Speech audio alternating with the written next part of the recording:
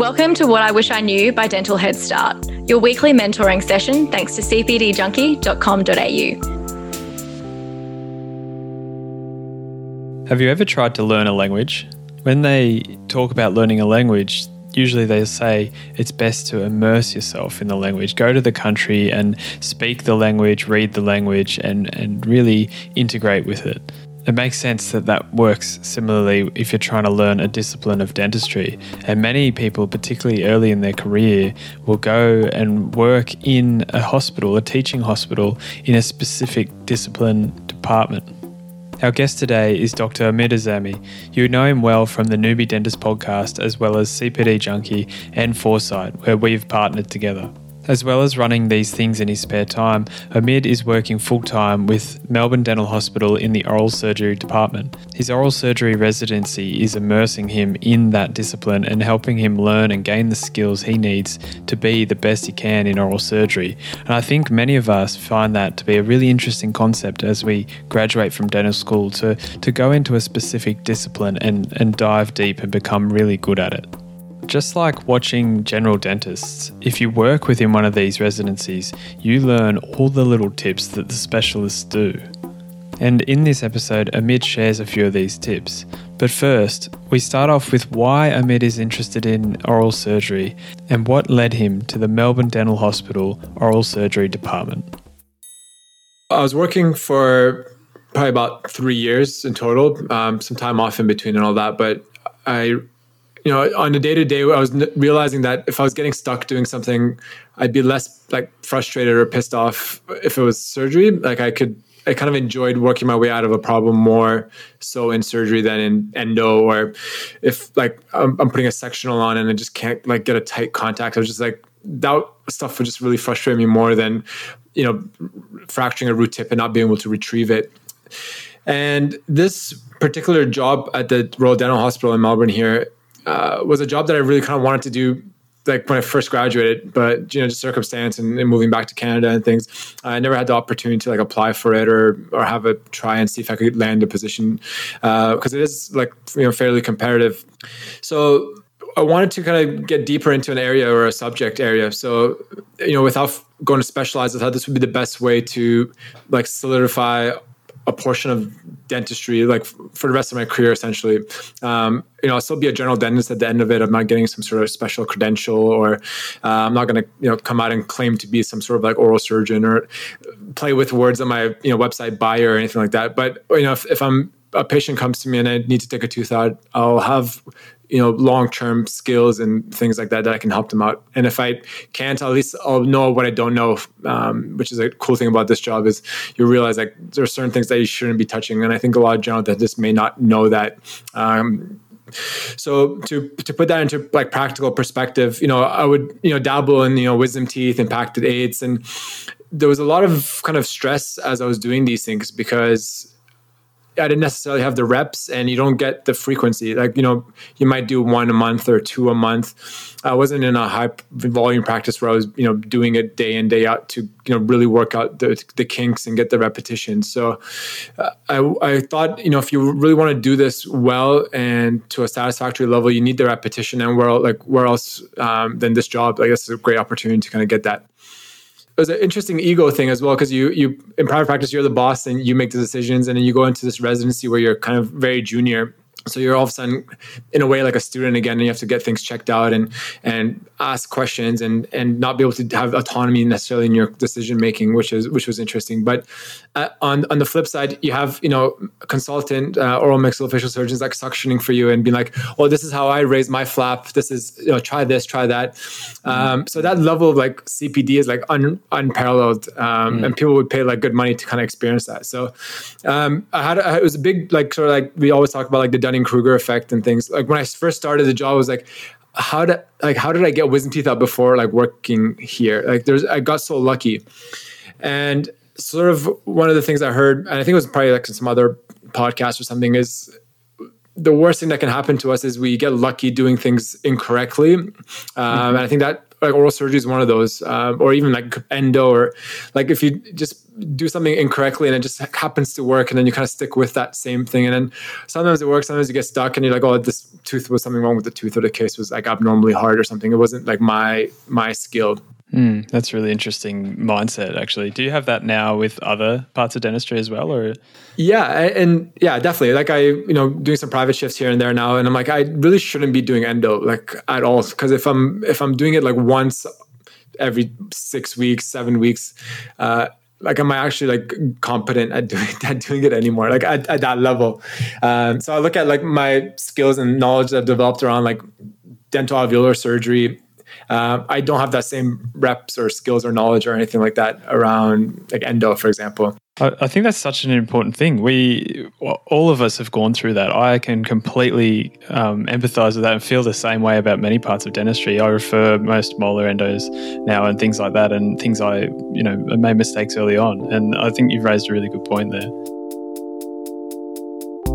Aesthetics is not just prepping teeth. If we want to be minimally invasive, we need to use aligners or some sort of orthodontics to put the teeth in the right place before we change their form. And of course, the pioneer of this is Invisalign. They've got the most experience, the most cases have gone through their platform, and the most in-depth tools to use to get your patients from where they are to where they want to be.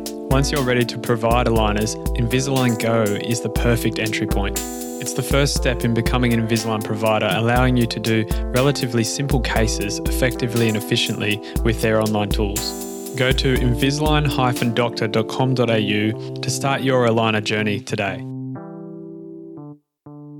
The good thing about the job is you get to see a lot of things that, you get referred everything that's hard in the public system. So anyone that goes through any of the community clinics, any tricky extractions or any complicated medical histories or anything like that gets referred centrally to the dental hospital.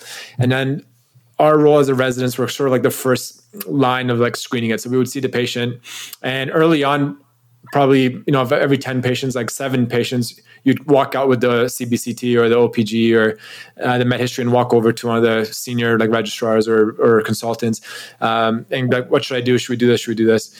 And it's cool because over time you learn, okay, this is MRONJ, this is how we deal with MRONJ, this is how we manage it. And you don't necessarily need like to check in every time. So that's one cool progression of it. And then on top of that, we get procedures. So in any given day, like there'll be certain like a set of 4x8 wisdom teeth or a biopsy or removing tori or any other like difficult extraction with like they're on warfarin or they have a history of like Prolia injections and things. So you get that general baseline of just like seeing these patients, managing it with the added like comfort blanket, I guess, of there's a guy next door with 10 years experience is an OMFS, so they can just walk in and be like, yeah just do that all good, or no, that's normal, that should look like that. So gradually with that you expand your comfort zone and you appreciate, okay, this is my range of comfort, and that's expanded like from when I started to now.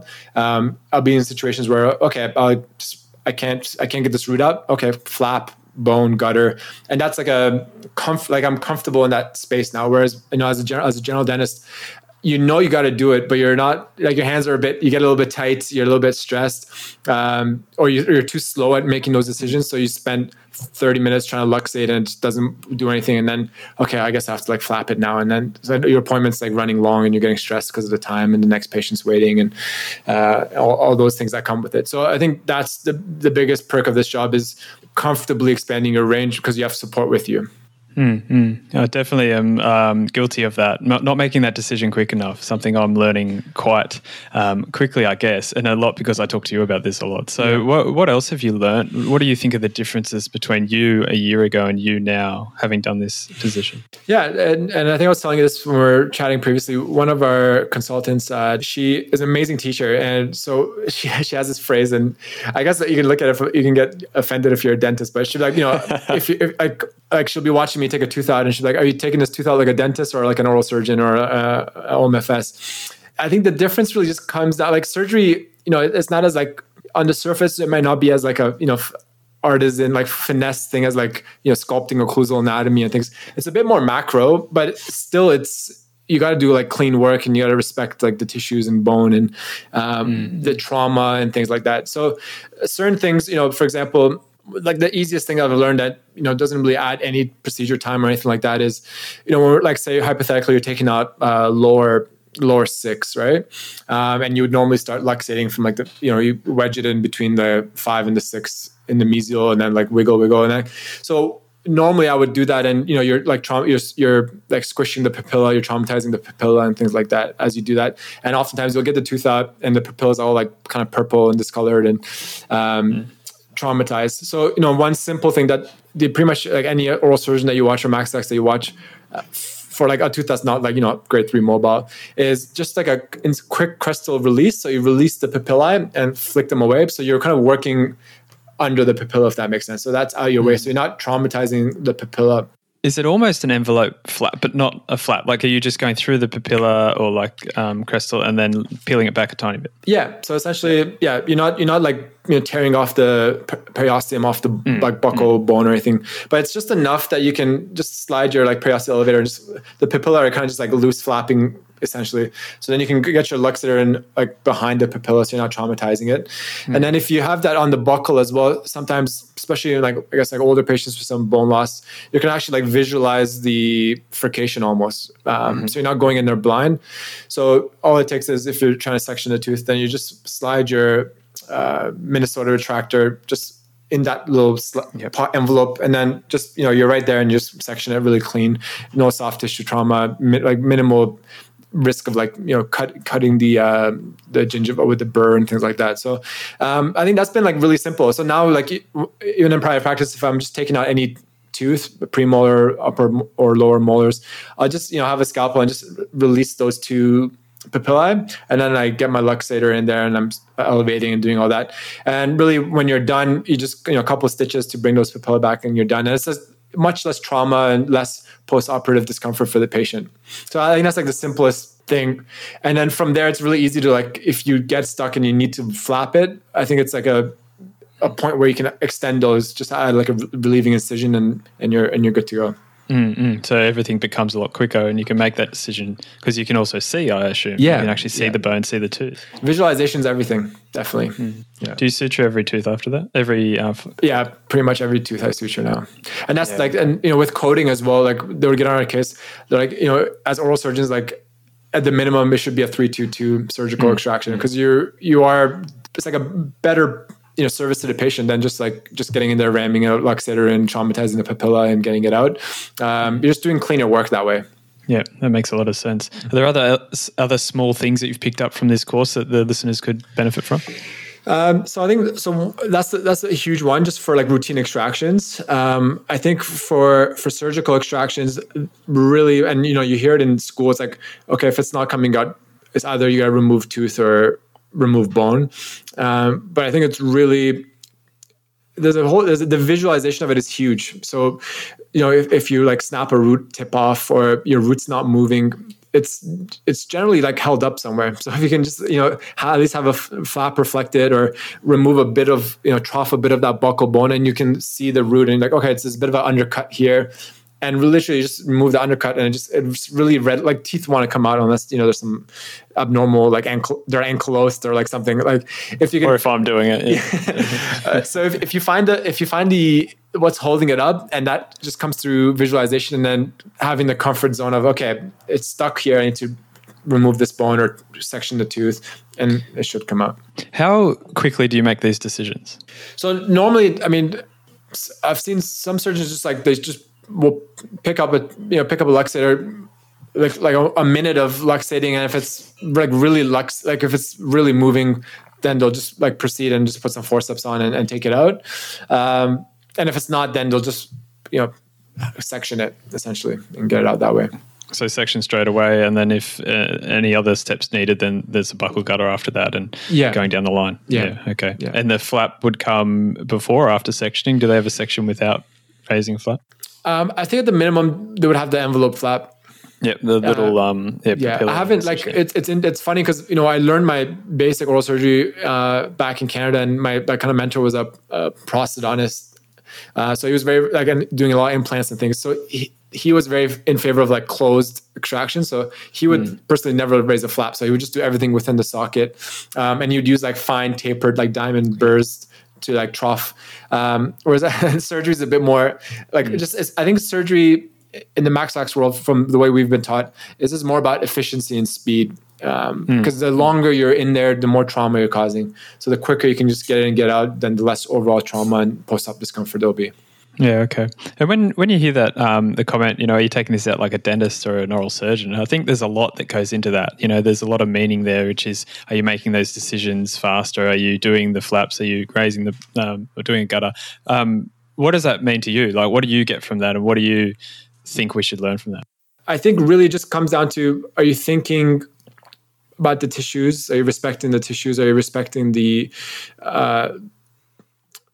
they're trying to minimize post-op discomfort for the patient and just doing it in the best way, kind of efficiency possible. Because I've been there, you feel like a hack as a dentist sometimes. Like I was like that, like taking out a wisdom tooth, and you're kind of like, you lose grip of like logic, and you're just trying to get it out because you're getting like frustrated and it's not coming, and you're putting too much force maybe, or you're just like making sections that don't make sense, or you lose. Especially with wisdom teeth, like you'll lose your orientation, and you'll split it, and you're like, I don't know what's left now. Like, am I looking at the root? Am I looking at the buccal cusp? Is the lingual cusp? So I think it's like those things that you shouldn't put yourself in that situation, and that comes down to preparedness. Yeah, that's a really good point. Yeah, and one last thing, because I've noticed this big time now, going back and forth, is in terms of the auxiliary, like your nursing, like having a good nurse that is comfortable with surgical procedures makes a huge difference. The setup of the room and instruments, like just having, like at the dental hospital, even if it's like a routine premolar and we're taking it out, we'll have like the full surgical setup like ready to go, because the worst thing is all you have is like a luxator and like some upper unis, and then the crown snaps off, and now you gotta, okay, just give us a second, and then you're setting up your scalpel and your like surgical suction and like trying to find the root tip, like root picks, or so just having like a good sound setup from the start, so you have everything there with you, so you have that comfort as well. I think that makes a huge difference in terms of preparedness. And probably help people make decisions in a more efficient manner too. Yeah. Because you're not trying to just avoid the surgical. Yeah, MacGyver it, as they say. Yeah, MacGyver it. Well, I think there's a lot of food for thought there. I wanted to ask one last question. Sure. So you're doing the working in Melbourne Dental Hospital in the oral surgery department. Is it mostly people who have just graduated, or are you getting a big range of people? And do you recommend it? We have a great range. So we have a good brand new grad. So it's his first job out of dental school, and it's quite impressive because to be doing this kind of stuff as a new grad, it's awesome. And I think back, I'm like, I probably couldn't have done that probably off the bat. And then we have people like myself who are maybe like 2-3 years out who've worked a bit and maybe decided, they want to have a try at getting into max vax or get a little bit more hands-on experience before like taking the plunge and like applying for med school and things. So I think they prefer not to have a brand new grad. Some exceptional, like if people are like that keen and they've done like research and things, you can get that job out of dental school, I think. But generally, they'd probably like to have worked like for a year and then kind of get into it. But yeah, I mean, if you're interested in max vax at all, or even like specializing, I think it's a great job to get because you just have, it's a really supportive environment and they really support your studies and support your applications with references and that kind of stuff. So yeah, it's definitely a great place to be for a year at least.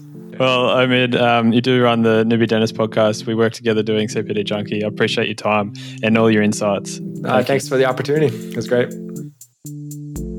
Thank you so much for listening to the Dental Head Start podcast. I genuinely hope this is helping you become a better dentist. So if you like what you're hearing, make sure you subscribe on your podcast player. And I want you to do me a favor. I want you to go to social media and share something that you've appreciated from us with one of your friends. That's how the word gets out. That's how more people gain and benefit from what we're doing. And if you're a dental student or a graduate and you want to get a head start, go to dentalheadstart.com to find everything we're doing to help dental students become great dentists.